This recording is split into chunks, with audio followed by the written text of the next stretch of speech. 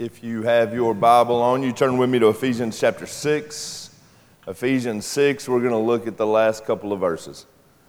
Ephesians 6, 23 and 24. How's everybody doing today? Doing good. I am glad you're here. Don't I look good in my sport coat? Yeah, I told y'all I got a tailor. Come on. You know, Kobe's not the only one that's got a sport coat in the closet. Eat your heart out, Kobe-licious, wherever you are. There he is. That's what I call him. I call him Kobe-licious. I used to call Cody Cody-licious, but then we hired Kobe. You know what I'm saying? Ephesians 6, 23 and 24. Let's read the word together. Ephesians 6, 23 and 24 says, "Peace be to the brothers and love with faith from God the Father and the Lord Jesus Christ. Grace be with all who love our Lord Jesus Christ with love incorruptible." Let's pray together. Father, I come to you in the name of Jesus. God, I pray for the people under the sound of my voice, those watching online. I pray that you would give us eyes to see, ears to hear what you want to speak, what you want to say to your bride today. Move in our midst. Let your presence be so thick in this place that it's tangible, that we just clearly know that you are, that you're here. God, I pray for your anointing. I pray for my words. Help me to say what you want me to say, nothing more, nothing less. And I pray this in Jesus' name, and all God's people said, amen. You know, most love I have found is particularly fickle. It's fragile, it's situational, it's conditional. And I know that these are the kinds of things that we aren't supposed to say out loud, but I believe that if you really think about it, you'll know that what I'm saying is true. That when the majority of you look at your lives and you look back on people who have told you that they've loved you in the past, I imagine most of them are gone. And I'm talking now about like former friends or past relationships or people that we used to know that we once considered family. I mean, sure, some people stay, but most people go.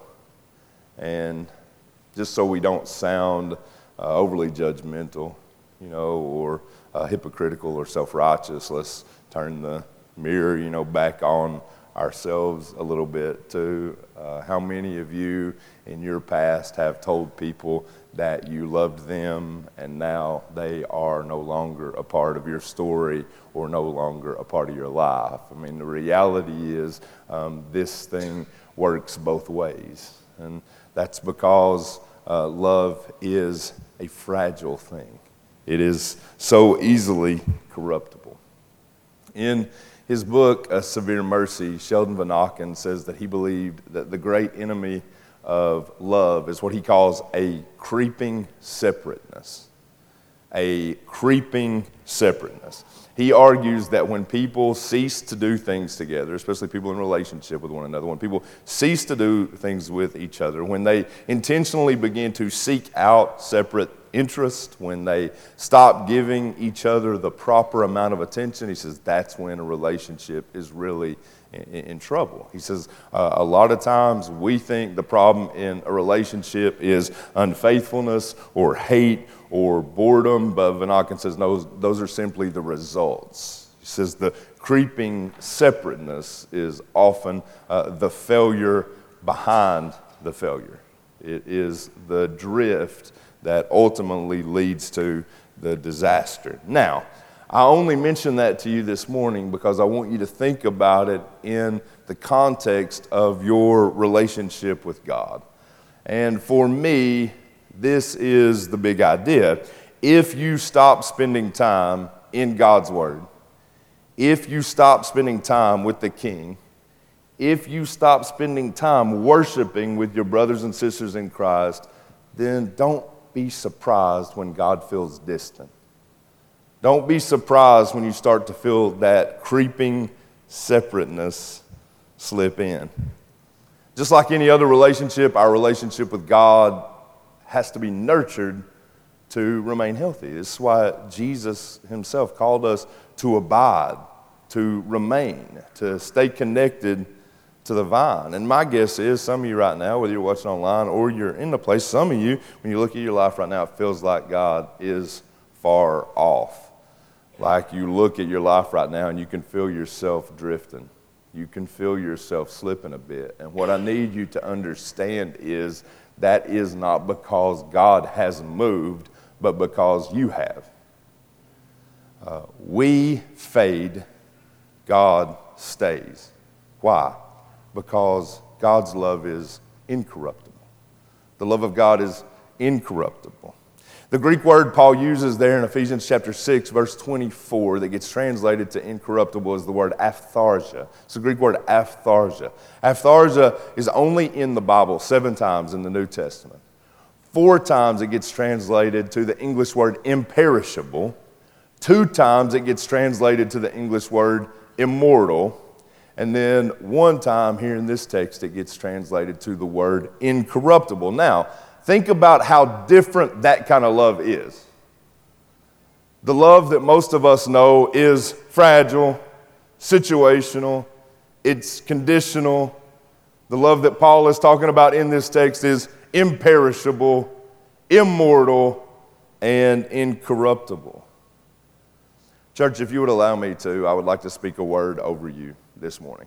I would like to make this declaration, and here's the truth, okay? What I'm about to say to you is not particularly profound. It's something that I guarantee you have heard before, but the reality is, if you'll let the truth of these words sink into your heart, it can legitimately change your life. Here it is. Are you ready? God loves you. God loves you. God loves you. Bob, God loves you. Chris, God loves you. Jackie, God loves you. Greg, God loves you. Abel, God loves you. Jocelyn, God loves you. And he doesn't just love you, but he loves you with a never-ending, never-changing, never going away kind of love. God loves you, and what that means is you can stop looking for that kind of love in other people because they're never going to provide it. And you can stop looking for that kind of love in other places because you're never going to find it. Imperishable, immortal, incorruptible love can only be found at the throne of God, in the presence of Christ, and by way of the Holy Spirit. Somebody in the room say amen. God loves you. 1 John 4:8 says that God is love. John 3:16 says God so loved. Love was God's original plan for our redemption. Love is the thread that keeps God close even when we stray. Love was the baby in the manger because there was no room for him in the inn. Love is the miracle worker who still walks among us, making the lame to walk and the blind to see. Love was purity and perfection and peace nailed to a tree. Love is the body of Christ broken for us and the blood of Christ poured out on our behalf. Love was in the upper room, the nail-scarred hands, and the empty tomb. Love is resurrection. Love is hope. Love is a bowed knee. Love is a church united and sent. Love comes from God and is a force meant to be used by the church of God to build up the kingdom of God. Love gives. Love serves. Love sacrifices. Love goes. Love does. And I have good news for you this morning, church. God loves you. He loves you. He loves you, and that love is available to you right now. His love is available to you right where you are. One of the ways that we should know that God's love is imperishable is just by looking at the cross of Christ. Okay? The Roman soldiers tried to beat love out of Jesus, but they couldn't. The Pharisees and the Sadducees tried to silence the voice of love, but the word still resounded. Y'all remember what Jesus said, at least some of what he said from the cross. His body beaten, he's bloodied, about to breathe his last breath, and he cries out from the cross, Father, forgive them, for they know not what they do. They couldn't hit him enough times. That's what imperishable love looks like. Then humanity tried to put love to death, but he rose again because, as Paul tells us, this love is immortal. Henry Nouwen says that Jesus lived his life with the trust that God's love is stronger than death, and that death, therefore, does not have the last word. And the resurrection, of course, proved that he was right. Love imperishable, love immortal, love incorruptible, and maybe most important for us, love that is available. Now, maybe some of you in the room are going, okay, Brock, but how do you know that God loves me? Like, how can you say that? You don't know me. You don't know my circumstances. You don't know my past. You don't know the mistakes that I have made. Well, let me show you a couple of things, okay? And here's the first one. First reason I know that God loves you is because 2,000 years ago, he sent his very best for you. 2,000 years ago, he sent his very best for you. Over the course of the next 4 weeks, the church moves into a season of Advent, and we will spend that time. Our Advent theme is going to be Now Here, and we're going to spend that time celebrating the incarnation and Christ coming into the world. But what I need you to understand right now, today, church, is that when the Father sent the Son into the world, he held nothing back. This is one of the reasons that it bothers me a little bit when I listen to a lot of like the lyrics of a lot of modern worship songs, because so many of our worship songs, at least to me, they sound really whiny. I mean, it's just this constant like crying out, being like, oh, we want more. God, give us more of you, more of your touch, more of your power, more of your presence, more of your peace, more of your love. It's just this more, more, more. And while those requests aren't theologically untrue, they do, I think, reveal in us a deep dissatisfaction that isn't warranted. I think we really need more songs like Hillsong's Christ is enough for me. Christ is enough for me. Everything I need is in you. Everything I need. Like, I sometimes wonder if God doesn't look down from heaven and he sees us going more, more, more, and he thinks to himself, but I've already given you everything. I've given you the best that heaven has to offer. I've given you myself. I've given you my Son. I've given you my Spirit. What more could you possibly want? Now listen, I'm not saying that we shouldn't pray. I'm not saying that we shouldn't ask God for things. I mean, Jesus clearly tells us, ask, seek, knock. But what I am saying is, we can never forget that in the coming Christ, we have already been given God's very best. If nothing else ever came down from heaven, we've already been given enough. We've been given enough to spend the rest of our lives engaged on our knees in worship. Father, Son, Spirit, enough. And the reason I can say definitively today that God loves you is not because I know you or because I know your circumstances, but it's because I believe in a full manger, a bloodied cross, and an empty tomb. I can tell you that God loves you because I know the lengths that my God went for you. I don't have to know you to tell you that God loves you because I know him and I know his heart. You know how you can look at like a mom with a newborn baby, and we got a couple in the room today, and they don't have to say anything to each other. You can look into a mom's eyes and you can see that the love is there. Nothing has to be said. So it is with God. His actions reveal his affections, and his affections are set on you. God loves you. Second, let me show you one more thing. And this is for the guilt-ridden people in the room, okay? This is for the people in the room that shame is your go-to sin. This is for the people who constantly think, like, no matter how many times somebody looks you in the eye and tries to convince you that God loves you, you think, oh, but you don't know. If you just knew the depths of my darkness, if you just knew how bad it was, Brock, you wouldn't be making that declaration. That's who this portion of the sermon is for, okay? Turn with me to Romans chapter 5, and we're going to look at verses 6 through 10. Romans 5, 6 through 10.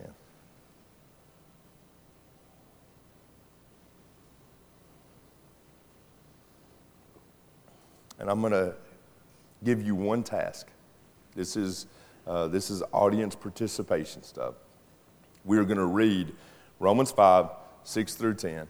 And all I want you to do is I want you to underline, highlight, make note of the words that Paul uses in the text to describe the kind of people that Christ died for. Okay? In this text, Paul's going to write about the kinds of folks that Christ came to save. And by my count, I see 4 things there, and I just want you to make note of them. Underline. Y'all ready to go? Here it is. Romans 5, 6 through 10 says, "For while we were still weak, at the right time Christ died for the ungodly. For one will scarcely die for a righteous person, though perhaps for a good person one would dare even to die. But God shows his love for us in that while we were still sinners, Christ died for us. Since therefore we have now been justified by his blood, much more shall we be saved by him from the wrath of God. For if while we were enemies, we were reconciled by God to God by the death of his Son, much more, now that we're reconciled, shall we be saved by his life." Now, like I said, in those verses, let's see 4 words that describe the kinds of people that Christ came to save. And I'm wondering if y'all can give them back to me in order. What's the first one?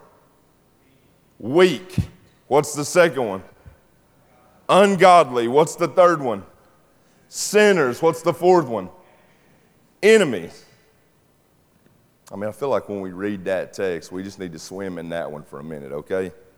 We need to let that one soak in. We need to let that seep into our hearts and into our veins, because those verses mean that there is a chance for us. The Apostle Paul puts to death there the idea that Jesus only came for the holy and the pure and the perfect and for people who always get things right. Now, Paul's trying to tell us, hey, he came for people like you and me. He came for people who can get things right on Tuesday and then get them really wrong on Thursday. He came for the people who have histories that they aren't proud of. He came for the people who wage war on their sins but who don't always win. He came for the lost and the low and the guilty. He came for the addict and the proud and the hypocrite. He came for the weak and the down and out and ungodly sinners like you and me. That's who Christ came to save. Weak, ungodly sinners, enemies. Now listen to me, church. If you're worse than that, you're probably on your own. Okay?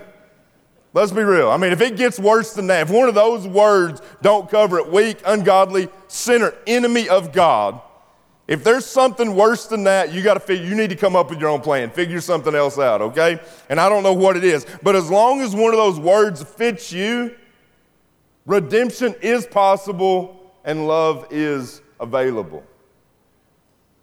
Let me remind you one last time today, church. God loves you. And he doesn't just love you, but he loves you with an imperishable, immortal, incorruptible kind of love. And not only does he love you, but he knows you. He knows how you really are. He actually does see the darkness. He knows the things you do behind the scenes. He knows how great the darkness is that is in you, and yet he still sent his very best for you. I can tell you that he loves you not because I know you, but because I know him. I know the lengths that he went for your rescue. Let me encourage you today to let that love in. Let it into your heart. I mean, really feel it. Believe it. Know it. Understand it. Trust it. I think it has potential to change your life. Here in a second, we're going to receive the communion elements together, okay? I'm going to get the lights turned off. Cody, if you all want to come back up and play for us. I'm just going to ask you all to make a couple of lines, grab the bread and the cup and return to your seat, and we'll receive it together. And what I need you to understand is we are receiving communion this morning together by design, okay? If you set like a Coke or a soda on top of a fridge, it doesn't get cold, right? It doesn't work like that. For the fridge to work, you have to take the cup, you have to take the soda, and you have to put it in the fridge. You close the door, and once it gets in, then it'll chill. Man, the same thing's true with the Word of God. As long as we keep it in the external, it won't change anything.